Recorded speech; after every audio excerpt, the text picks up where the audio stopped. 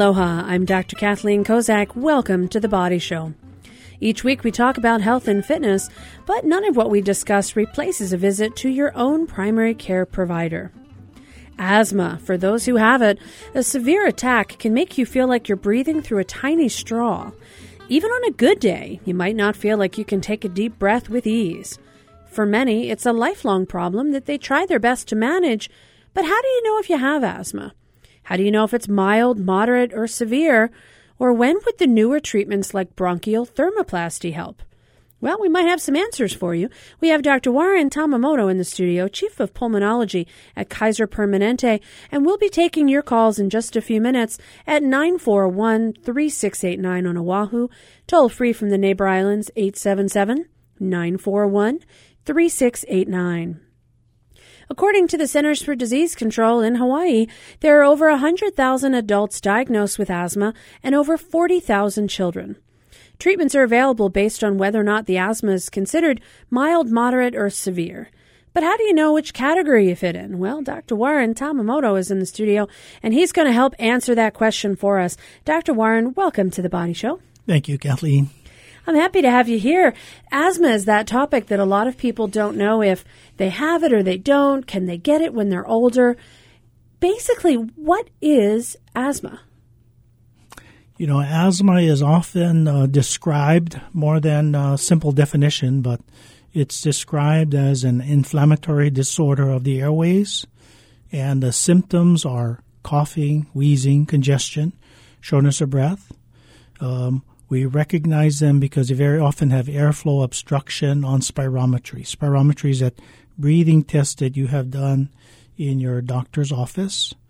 We know that it's a disease where irritants to the airway will induce that inflammatory reaction.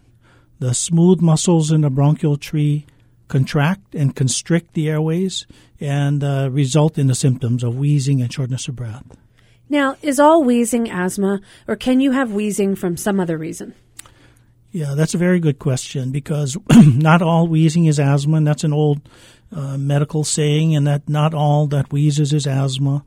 For example, in elderly or older patients, heart failure because of edema and bronchial mucus in your bronchial tree can cause wheezing that sounds very much like asthma. So wheezing is a symptom and still requires some testing to figure out what the cause is. Now, who gets asthma? Is this something that's genetic? Does it run in families? Is this unusual that people would just sporadically get it? Or is it an inherited issue? It's both. It very often is an inherited issue, and that is patients who are in families and who have allergic predisposition. Say they have hay fever, so they know that in a dusty environment or cats and dogs and start getting a runny nose, sneezing, itchy eyes, watery eyes. We know that they are more prone to developing asthma. So asthma can be allergic, and those are cockroach, house dust, cats and dogs, grass. But it can also be non-allergic.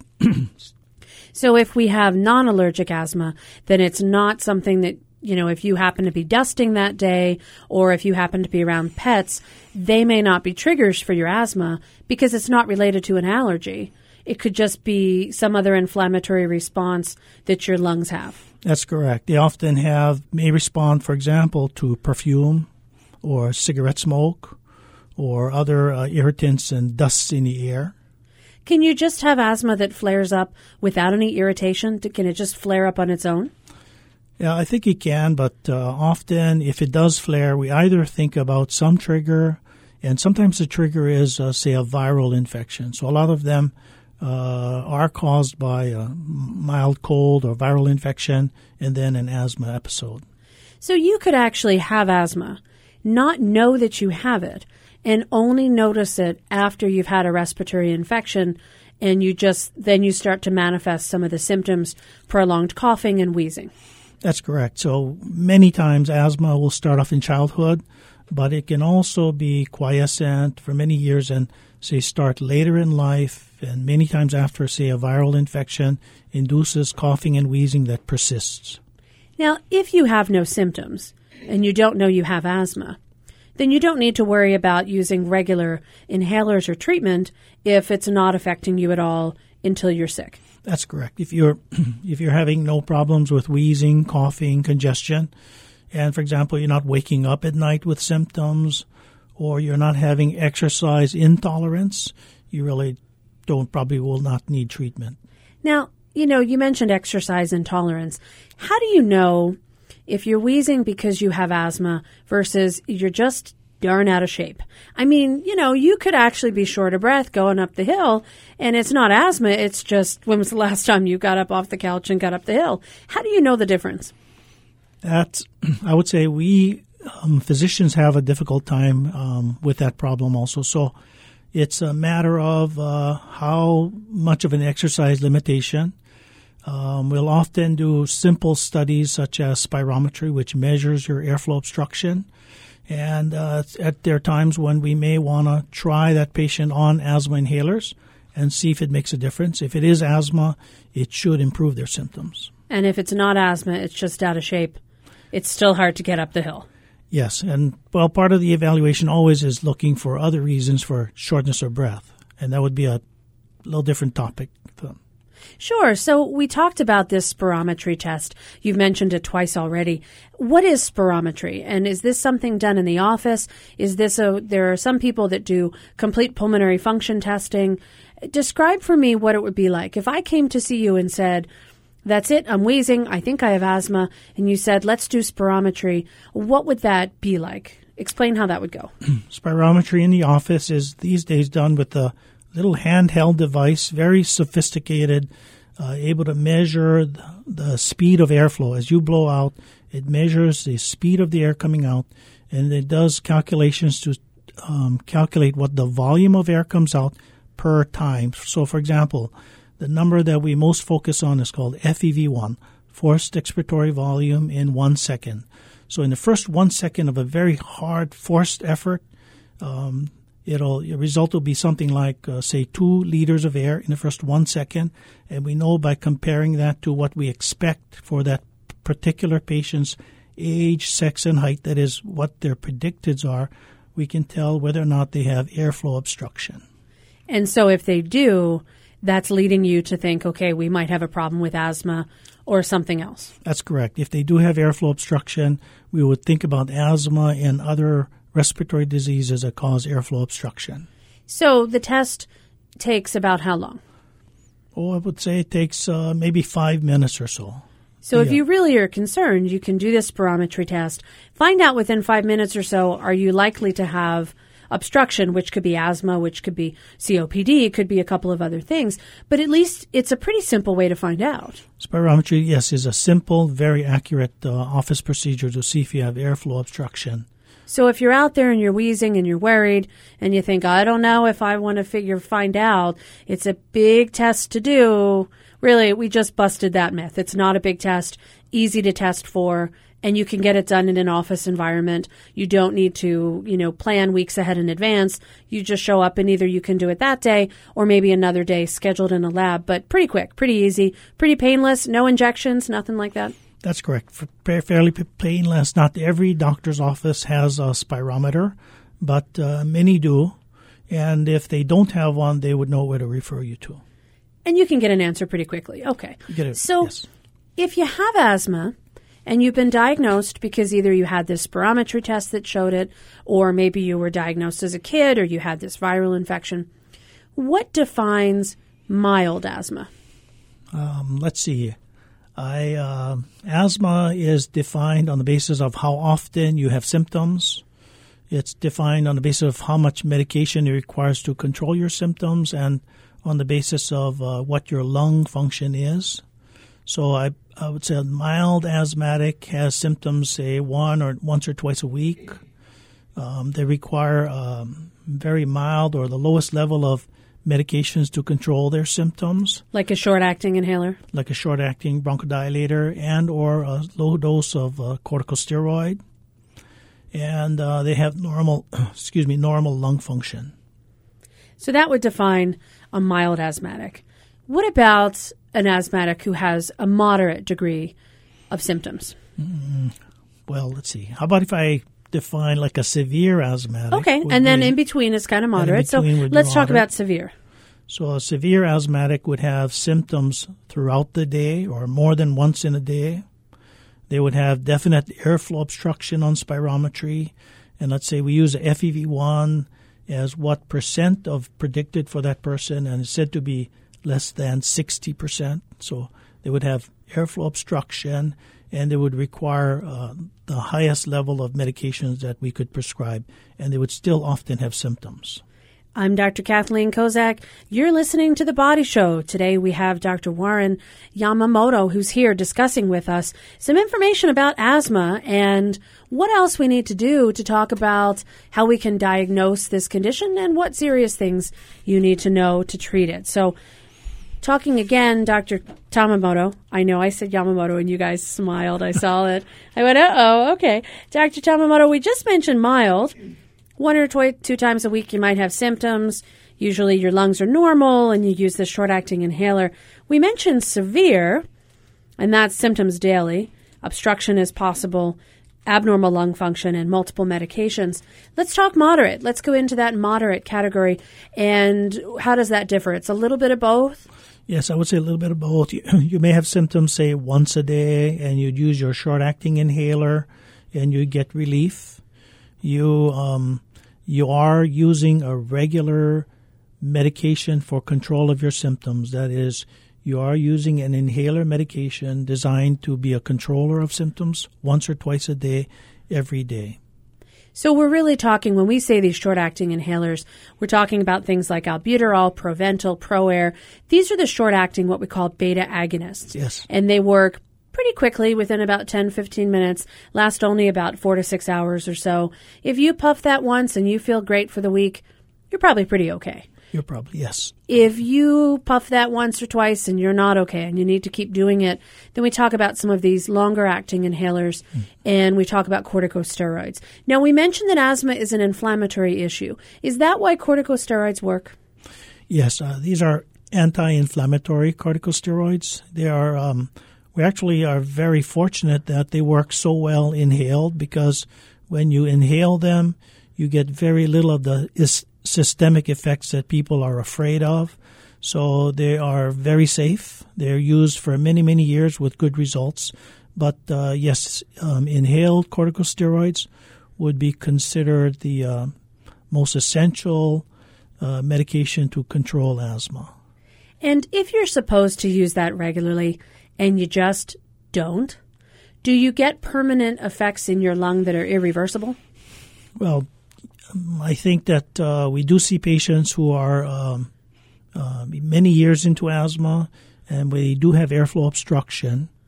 And we know that in spite of whatever medications we give them, they no longer return to normal. So we used to think of asthma as a normal lung asthma and then become normal again.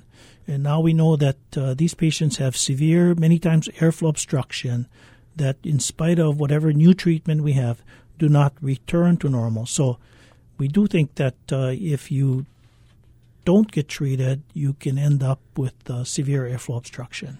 And so it can cause a progression to the point where you can't go back to normal. Now, could that just be the effect of having asthma for a long period of time? Yes. It's kind of hard to say. It's kind of hard to say. It's hard to say in any one patient, could you have prevented them from reaching this? Even if you'd used medications regularly, might you still be in the same situation?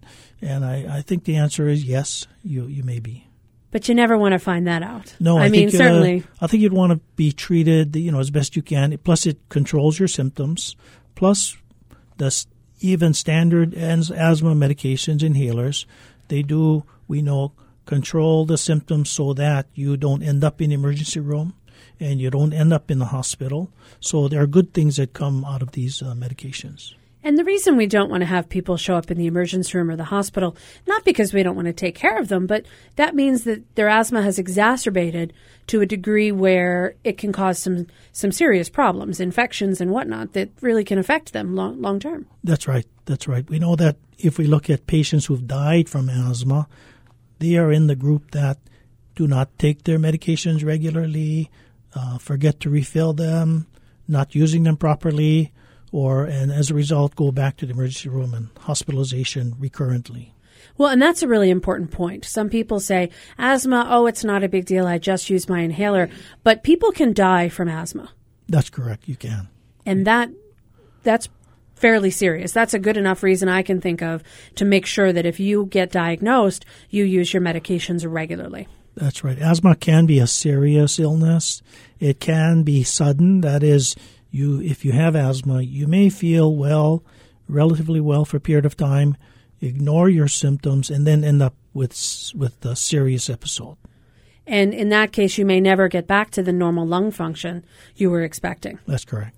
Now, one of the types of medications that has come out in the past, and now we sort of tend to shy away from it a little bit, are the long-acting beta agonists. There were some ingredients that were included in the steroids, and there are some names that it might be familiar to people. Ceravent, Advair is one of these. There's Symbicort, Dulera. Some of these combine two types of ingredients, and that might be good in certain situations and might not in others. What's the latest on whether or not you should have the dual ingredient inhaler versus just the corticosteroid inhaler for maintenance? Yes, there has always been a little bit of concern about safety of the long-acting bronchodilators because they do have some effects on the heart. They are recommended for patients who are in the moderate to severe asthma category. So if you're in the intermittent or very mild asthma, they're not indicated, and for those patients, it would be best to stick to the inhaled steroids. So if you have more severe disease, the benefits of those combination inhalers outweigh the risks, in our opinion. So if you were just using your short-acting inhaler and that stopped working as well, you could add the corticosteroid-only inhaler. If that kept you with your asthma under very good control, sit tight. That would be the preferred way to treat you. Yes. If it doesn't, then you go to the dual ingredient. Yes. Because that was kind of a change from the last few years, and certainly a change in a good way. I mean, I guess the general idea is the less medicine that you need to control it, the better, because you want to keep that option open for later if you need those other medications. That's correct. There are patients who are on higher levels of medication, but we find that if they are very regular with medications, the inflammation is reduced. This whole inflammatory cascade that's going on in the airways becomes reduced, so they can actually go down to lower medication levels and still have control. And that's one of the other things that have come out. Sometimes the corticosteroid inhalers that we used to say you have to use twice a day, if you're extremely well controlled, you might be able to back off on that, only with your doctor's supervision, though. Yes, I would say that would be very important.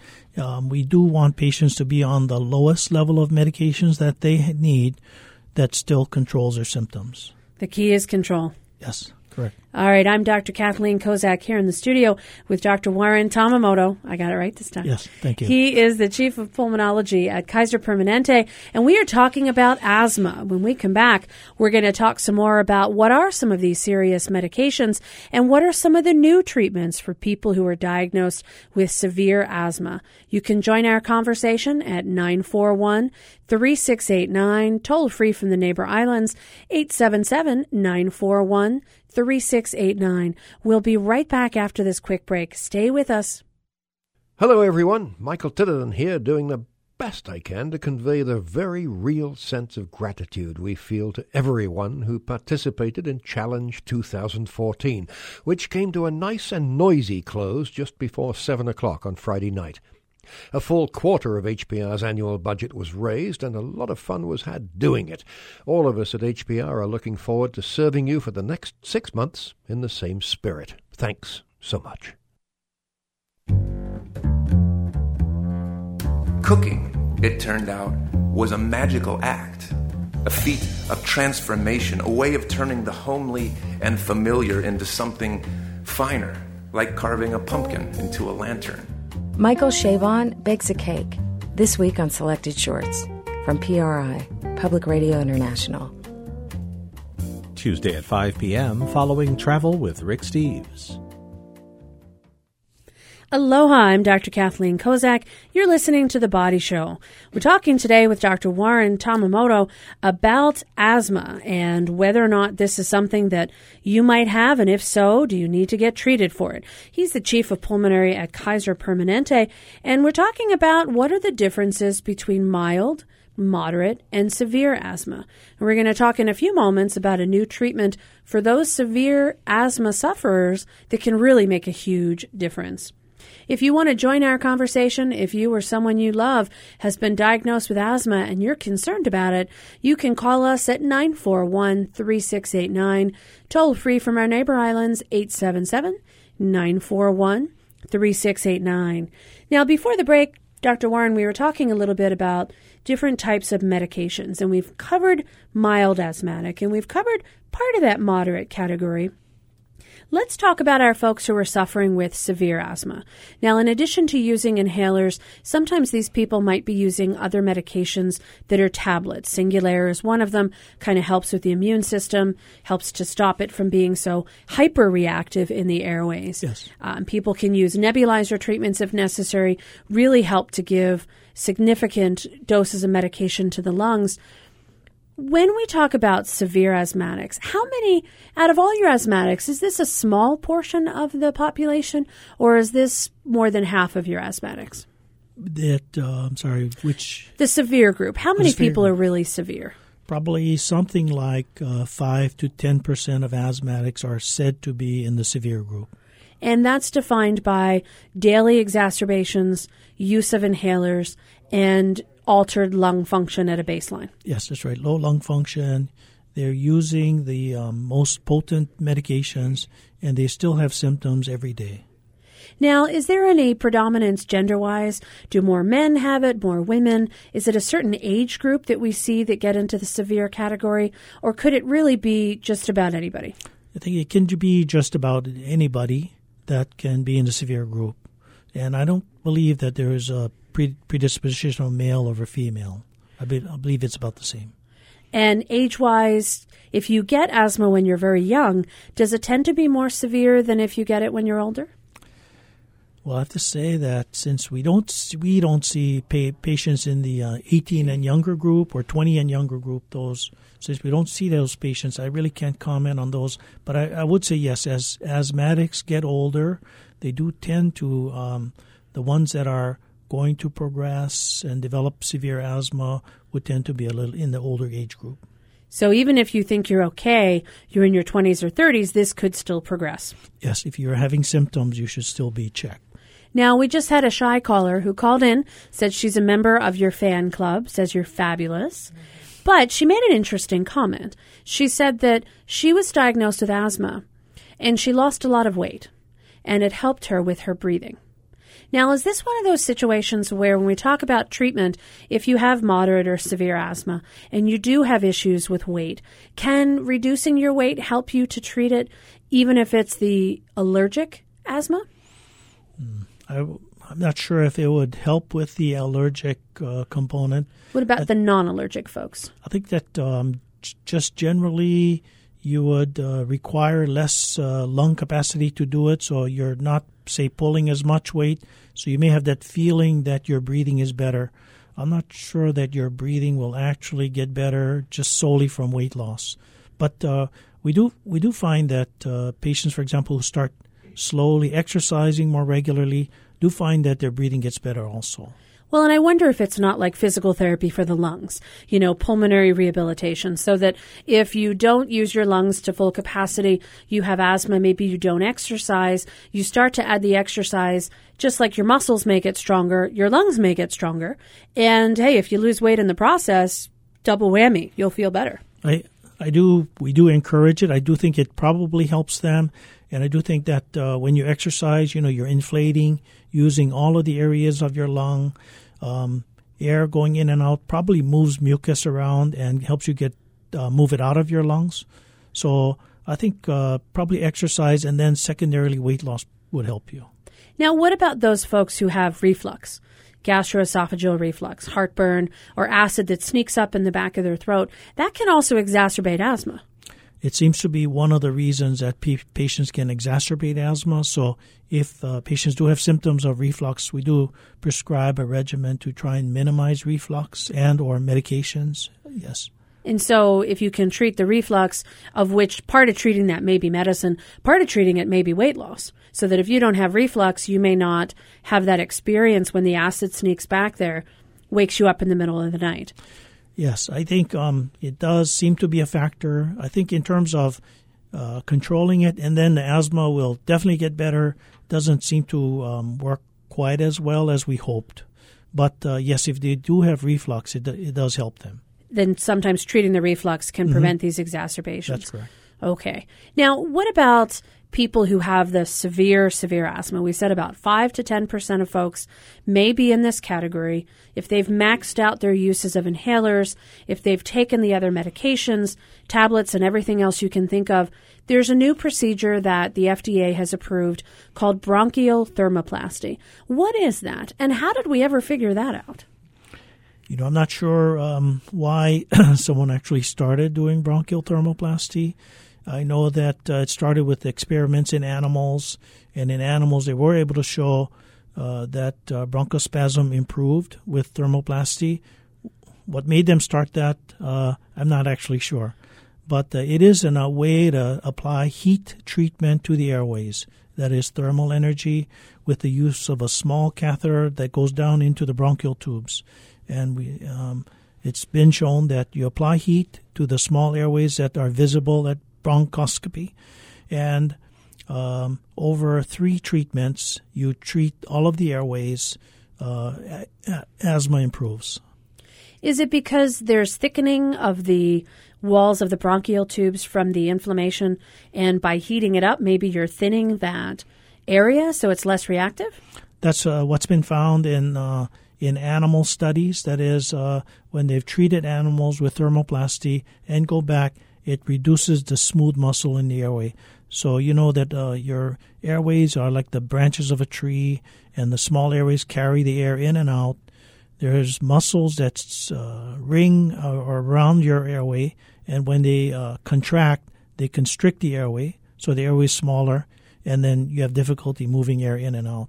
So bronchial thermoplasty seems to reduce that smooth muscle mass. And there's not as much muscle, so you're not as much bronchospasm. For people who have had this done, they've gone from really severe asthma to less than that. Do they wind up never needing inhalers or rescue inhalers, or what kind of success do you see in this group of folks who have had the treatment? I know there's not that many because it hasn't actually been around that long, but out of those that you know, how are they doing? They're doing very well. They don't improve their lung function much, but what improves are their symptoms. Their symptoms get much better. They must still continue their asthma medication, so we try and be very clear with patients that we're trying to improve their overall well-being and their symptoms, but we won't recommend, or they shouldn't expect to stop their asthma inhalers. But the procedure has been shown to reduce emergency room visits and improve quality of life for those who've had it. Well, and that may be the real key, improving quality of life. And someone who restricts their activities on a regular basis because of their asthma, having the ability to really function during the day, to breathe, to not feel like they're breathing through a straw, to be able to exercise, to do other activities, to me sounds like the best reason to consider something like this if you have really severe asthma.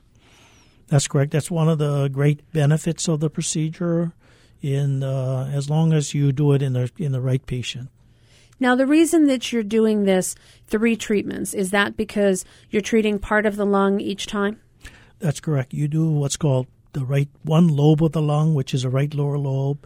Then you do the left lower lobe. And a third procedure is both upper lobes. And because following the procedure, patients will have asthma exacerbation. So their symptoms will get worse for 3 to 7 days afterwards. And I think early on they realized that if you treat the entire lung, they'll really be in trouble. I'm Dr. Kathleen Kozak here in the studio with Dr. Warren Tamamoto from Kaiser Permanente, and we're talking about asthma and a new treatment for severe asthmatics, bronchial thermoplasty. If you or someone you love has had severe asthma, or if you've heard about this treatment and want to know more, you can join us at 941-3689, toll free from the neighbor islands, 877-941-3689. Now, Dr. Warren, we were talking about who are the right patients for this. So this is that very select population, maybe 5 to 10% of folks who might have severe asthma. Certainly not for everybody. That's correct. So would you, in this situation, recommend something like this for everybody with severe asthma, or does it have to be someone who's still having a lot of exacerbations, even though it's affecting their quality of life, their daily activities, even though they're kind of okay on the medicine? Yes, I think it just requires judgment and a lot of interaction between the doctor and the patient. So we like to, that is our allergists and our pulmonologists, we like to see the patient and follow them for a period of time and see if there are other things that we can do to improve their asthma control. Also, we know that some patients that ideally we think we'd love to do it on, their lung function is too low. So right now there is a lower limit of FEV1 or lung function, and it's not recommended for those in the most severe group with very abnormal lung function. It's not a recommended procedure for them. So it's almost as if you can be too bad and you can be not bad enough, and we want just the right patient. You got it. It's Goldilocks. Too big, too small, or just right. Just right. So you really have to find that just right individual. I can only imagine that if you have really severely compromised lung function, and if you were to get worse before you get better after the procedure, you have to be able to tolerate that getting worse time for that 3 to 7 days in order to have the procedure be successful. Right, and I think that's the reason for the recommended lower limit of FEV1. So some of the patients do have to be in a hospital for asthma exacerbation after the procedure, but you really want to avoid, say, having a patient be in intensive care because of respiratory failure, and those, we just want to avoid that. All right, we've got a caller on the line. We have Jennifer from Honolulu. Jennifer, welcome to the Body Show. Hi. What can we do for you today? I am Dr. Tamamoto's patient, and I just want to say that with him being able to do the procedure, because I had the bronchial thermoplasty procedure done, I was very grateful because it has made a big difference in my life. So you've had it done? I've had it done. And what were some of the things that you noticed? Prior to doing it, your asthma was bad enough that you were having troubles every day? Every day. It would wake me up in the evenings. I was restricted from doing a lot of things because I would have exacerbations. For the past 5 years, I was hospitalized every year for at least anywhere from 10 to 21 days just to try to get me back, out of there. And having the procedure done, like the very last procedure that we did, exactly 2 weeks to the day, I was getting ready to go to sleep and I noticed something different. And the difference was I wasn't wheezing. And it had never been so silent for so many years that that's why I'm a true believer, and just thank God that he was able to do the procedure. So you had this done. Now I'm curious, immediately afterwards, did you feel that it got worse for a few days before it got better? Yes. And you were able to tolerate that, made it through, came through with all of the three episodes. And now, when you look back, how much better do you think your breathing is? I'd say a good 90%. Wow, that's pretty fantastic. Yeah, I went from breathing through a coffee stirrer. That's a good analogy, okay. Yeah, to a paper towel roll. That's how much better I feel. I actually move around a lot more, and I'm not out of breath. So I'm a true testament to the procedure being as successful as it was. You really are, absolutely. Now, Dr. Warren, you know Jennifer, and she had this procedure done. Was she like that ideal candidate, that person that really was perfect for it? Good enough lung function, not so bad, but also severe enough asthma that it was time to take action? We were a little worried that she might be too severe. She spent time at the lower limit of the lung function spirometry FEV1 floor that that is set by the company that produces the machine. So it required multiple visits to try and adjust her medications. So we all felt she was an ideal candidate. We were just concerned about her lung function. Wow. So, Jennifer, you were almost in the too severe category. Yes, yes. And yet now look at how much better you've done. Fantastic. It's definitely turned my life around. I couldn't begin to say thank you enough, and I was glad that, he did everything he needed to do, and he had a village, of people at Kaiser that their team was just excellent. And I've been with Kaiser for so many years, and this is one of my best experiences there. All right. Well, thanks so much for sharing that, Jennifer. To hear from somebody who's had the procedure done, who really can testify to how much better they feel, that's absolutely fantastic. So thanks for sharing that with us today. And thank you, Dr. Warren, for helping Jennifer out so well. Oh, you're welcome. All right. We've got another caller on the line. We've got Steve from Pearl Harbor. Steve, welcome to The Body Show. Yes. How are you today? Doing great. How about yourself? Can't be better. I was wondering about whether the doctor knows of studies that have been done, whether people living close to heavily traveled roadways or polluted areas, whether those people, if they move away from those areas, does their asthma get better? And the fact that if they've lived there for a long period of time, does that produce asthma? It's an interesting question, because it's not like we have any traffic here in Honolulu at all. I always feel bad for those people who sit in their car all day, breathing in the exhaust and the fumes. That to me has just got to be horrible. So let me see if I understand your question, Steve. The first one is, if you live by a heavily traveled road, a lot of pollution, has Dr. Warren ever heard of moving away making people feel better? Yeah. And the second part of that is, if you've lived there for a long time, could it actually cause you to get asthma? So those are two really interesting questions. And why don't we take them one step at a time? So, Dr. Warren, Steve wants to know, if you live by heavily traveled roads, if you move away, have you heard of people? I've had folks tell me, I can breathe in Vegas and I can't breathe in Honolulu. And I figure it's the humidity and it's the air or something else. Is it true that if you're somewhere where you're exposed to something, that moving away might help? Yes, I think so. It's just very hard to. It's kind of drastic, leave, but okay. It's hard to, because we do get asked periodically by patients who say, should I move? And it's very hard to predict ahead of time, because you really don't know everything that is a trigger for that patient. And you may think that it's the roadway dust, but it may be something in your home, then maybe something around your home that you're not sure about, or maybe something in your workplace. So it's very hard for us to know, because we can't always know every trigger for a particular patient. Lung Association has been looking at diseases of the lung and whether it's induced by air pollution for many years.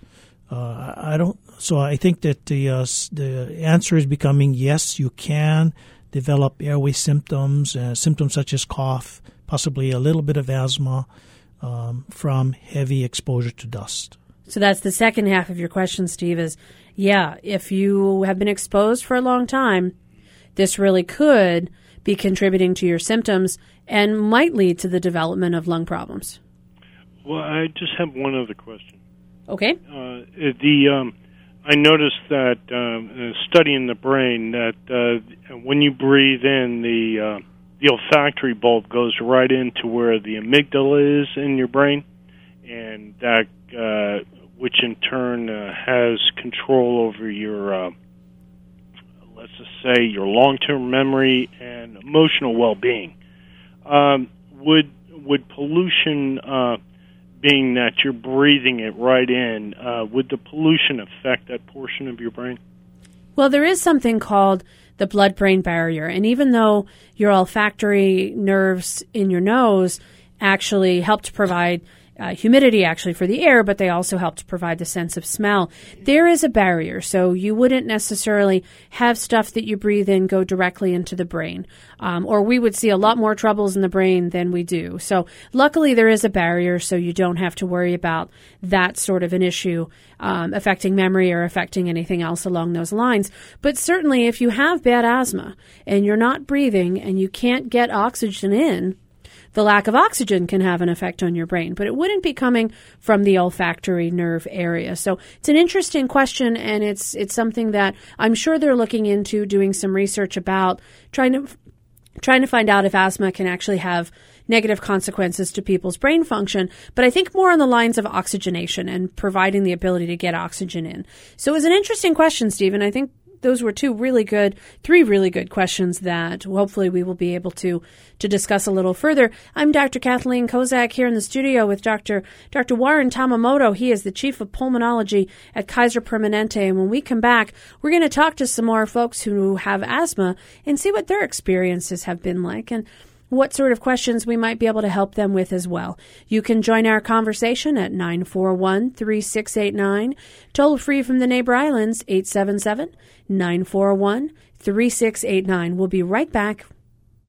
It was launched in Belfast a century ago, but it's only recently that they've started to pay tribute to the most famous ocean liner of them all. You can walk down the slipways where Titanic was actually constructed. You can visit the dry dock where her propellers were put on. Plus, explore the Jewish sites of Prague and meet a woman who helps enemies in the world's hotspots make peace with one another. I meet the best people in the worst of circumstances. It's on The Next Travel with Rick Steves. Tuesday at 4 p.m. following Fresh Air. I'm Bert Lum. And I'm Ryan Ozawa. Next time on Bite Marks Cafe, we'll find out how independent schools are innovating in education. We've invited representatives from Mid-Pacific, Iolani, and Punahou to explore new techniques to nurture creativity. That's next time on Bite Marks Cafe, Wednesday at 5.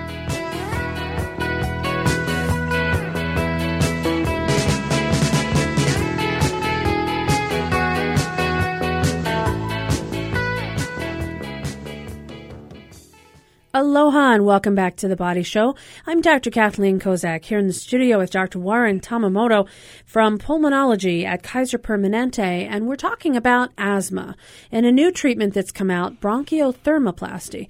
May not be for everybody, but for a severe asthmatic, this could make the difference between breathing through a coffee straw, as Jennifer told us, and breathing through a paper towel roll. That's a huge big difference. That's a great analogy. So thanks for that, Jennifer. You can join our conversation at 941-3689. Toll-free neighbor islands 877-941-3689. We've got a caller on the line. We have Ted from Kahaluu. Ted, welcome to The Body Show. Oh, I have a question that has been doing... We can't hear you so well, Ted.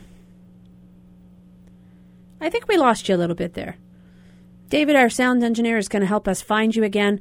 But, Ted, I'm sure it was a question that had to do with asthma. Now, before the break, we were talking with Jennifer, Dr. Warren, and we were saying, boy, she had a significant improvement, but she was kind of at that lower end of maybe not even being a candidate because her lung function was so affected. Should people who have severe asthma, before they get to the point where their lung function hits that lower level, should they be looking more at this as a potential procedure to help them? I think that it's a consideration. There are other medications for patients that may also help their asthma besides the inhaled steroids and the inhaled bronchodilators. There are the leukotriene agents that you mentioned at Montelukast. There's also the anti-allergy or anti-IgE injectable medication that in our case, our allergists prescribe. So there are different options and trying to figure out which one is best for a particular patient. But yes, patients who are in that severe category, having symptoms, especially, for example, being in hospital or requiring oral steroids, may be candidates for this procedure. And the reason you don't want to continue to just use oral steroids, you hinted earlier about the systemic effects. What are some of those consequences of taking a lot of steroid pills to treat your breathing? Steroid medications, first of all, can be life-saving for asthma, but when you take it for months and months, they'll eventually contribute to, say, early cataracts, to osteoporosis or thinning of the bones, to reducing muscle mass and putting on more fat rather than muscle, and thinning of the skin and susceptibility to infection. So it's really a double-edged sword. That's right. They can be life-saving, but they can cause a lot of troubles as well. That's correct. You mentioned some of the other ways that we're treating asthma, looking at the IgE, which is a particular part of the immune system that helps to contribute to some allergic responses. Also looking at other ways, this particular thing called leukotrienes, trying to affect those as well using Singulair. So really, when we talk about somebody who has asthma, there's a lot more out there than just inhalers.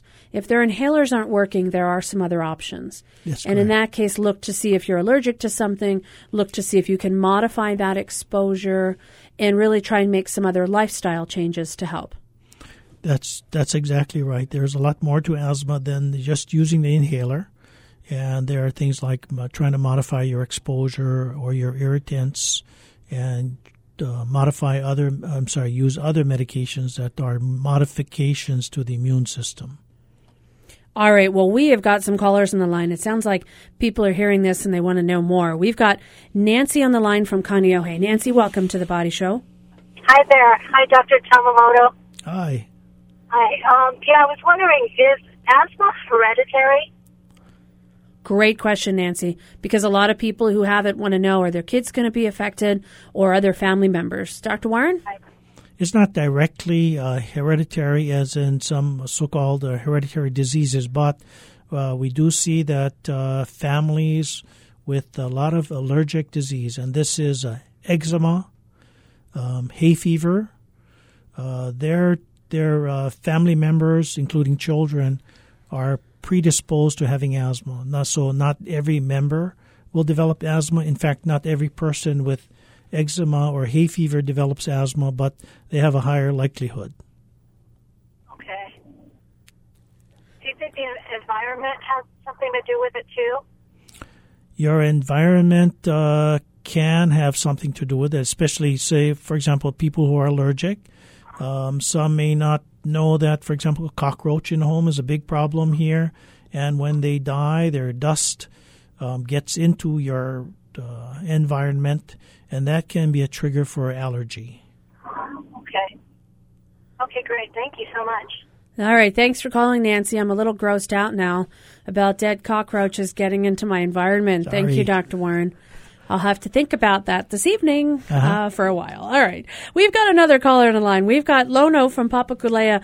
Lono, welcome to the Body Show. Aloha. Aloha. Please, let's not talk about cockroaches, please. The question I have is there a difference between bronchial asthma and asthma? That's a great question. Because I get seasonal flus that turn into bronchial asthma and acute bronchial asthma.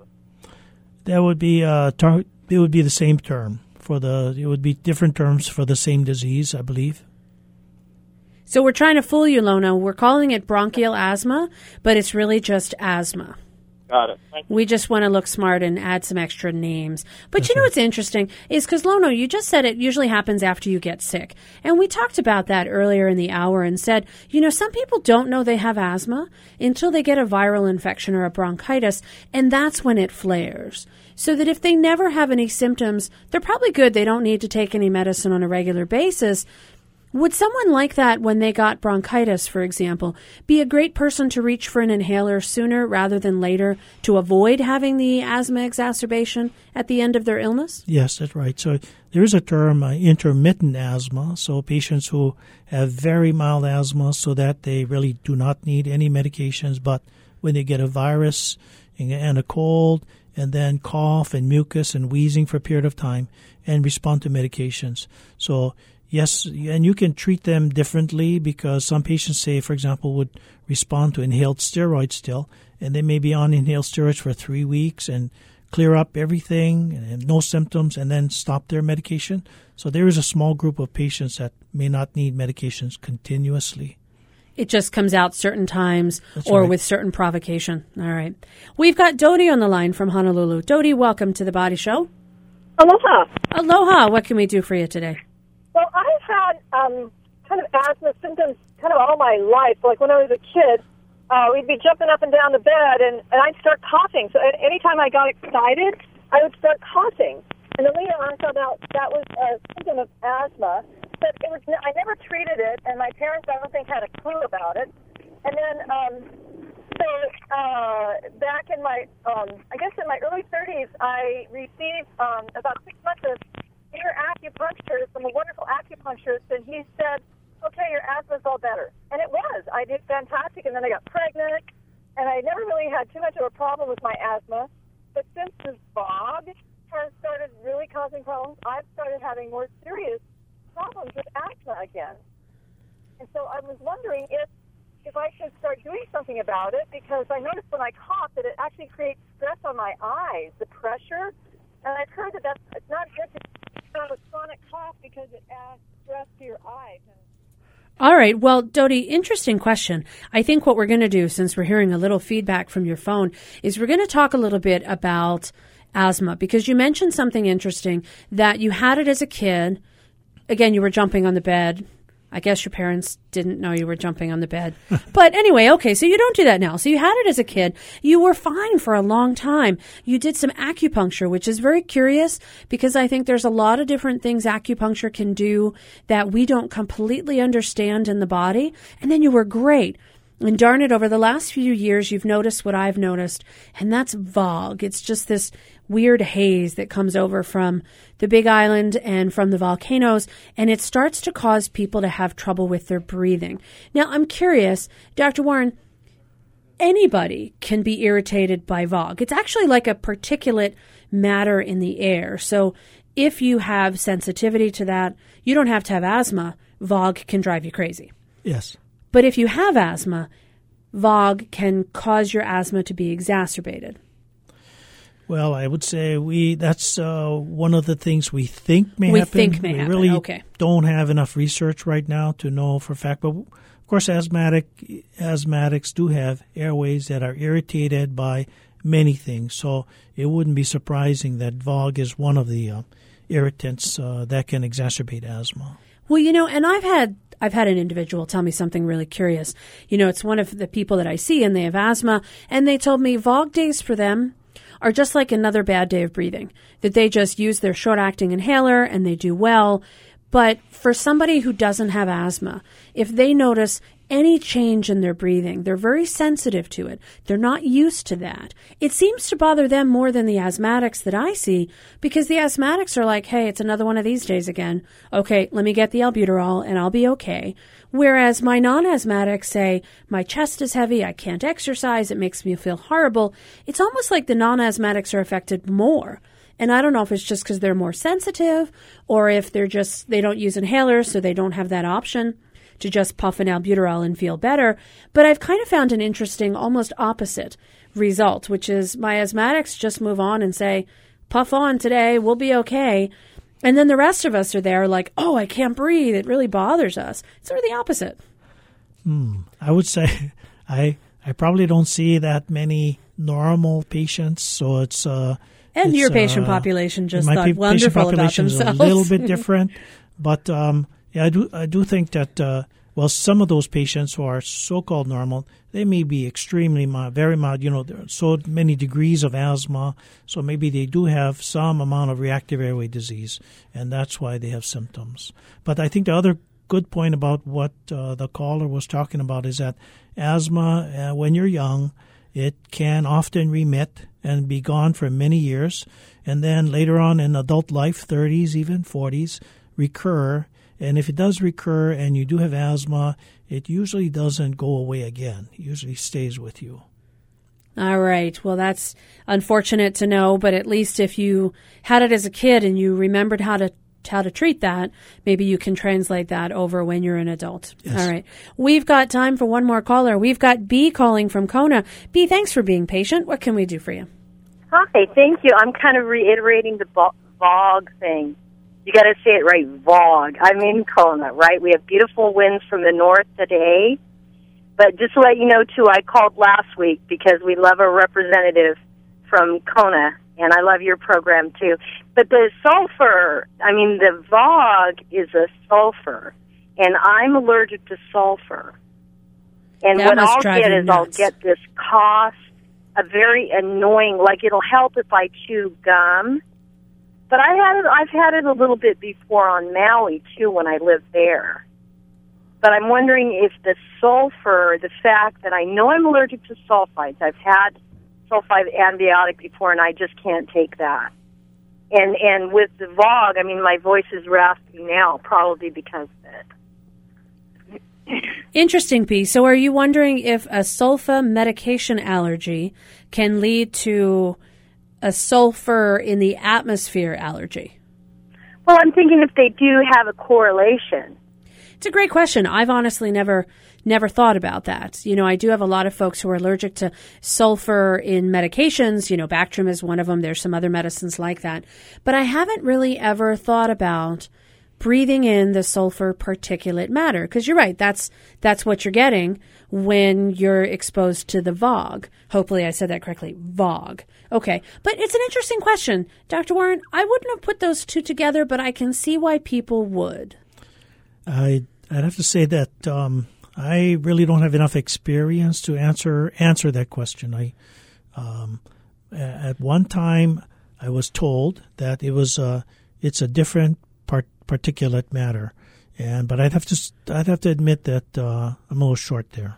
Well, and you know what I wonder? I have a lot of folks I know who are allergic to sulfa in various different types of medications, and they don't seem to notice that breathing on days where there's VOG is much different for them. Now, again, here on Oahu, they might have a different experience based on the amount of VOG that they're exposed to. It may not be as much as in Kona, but I would think that your airways are sort of an interesting, isolated sort of a space. And, for example, I'll have people who might say, you know, I'm allergic to a certain particular medication, but if they apply it topically, since it's not ingested, they don't have a reaction. It's kind of similar for the airways. If you apply it topically, you may not have that same reaction as you would if you ingested it and it went into your bloodstream. So there's probably a difference of the body's response to that, I would think. I would say, if now that you mention it, I would probably have noticed the same thing. That is, patients who do have allergy to sulfa antibiotics are not having severe reactions. That the main allergy is to sulfa antibiotics. Now, what do you think is up and coming in asthma treatment? We mentioned the thermoplasty. Is there anything else that's out there that might be coming down the pike soon that we should be all excited and ready for? Well, there's still a lot of research in other agents to treat asthma, and mainly to modulate that inflammatory response. I don't think that there are any new medications that are really getting ready to be on the market. So a lot of it right now is still the same anti-inflammatory or drugs that try and reduce inflammation in the same class of medications that we already know about.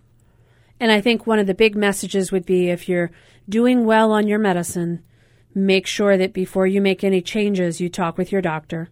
Yes. And if you're not doing well, you also talk with your doctor so that something might be able to be adjusted to help you to breathe better. Yes, they're very good. It's really a lot of communication between the patient and the doctor. All right. Well, that's word to the wise. Thank you so much, Dr. Warren, for sharing your expertise with us today on The Body Show. You're welcome. Nice being here. All right. Dr. Warren Tamamoto is the Chief of Pulmonology at Kaiser Permanente in Honolulu. If you'd like to hear this show again, you can click on our podcast, hawaiipublicradio.org, and hear the episode from today, probably later this evening, on The Body Show. You can also find links to all of our talk shows and also information on how to become a member of Hawaii Public Radio right there on our website. Our engineer today is David Chong, our executive producer, Beth Ann Kozlovich. I'm Dr. Kathleen Kozak. We'll see you next week when we talk about brittle bones and osteoporosis. What can you do to keep your bones healthy and strong? We will see you right back here Monday at 5 on The Body Show. We'll see you then. Woo!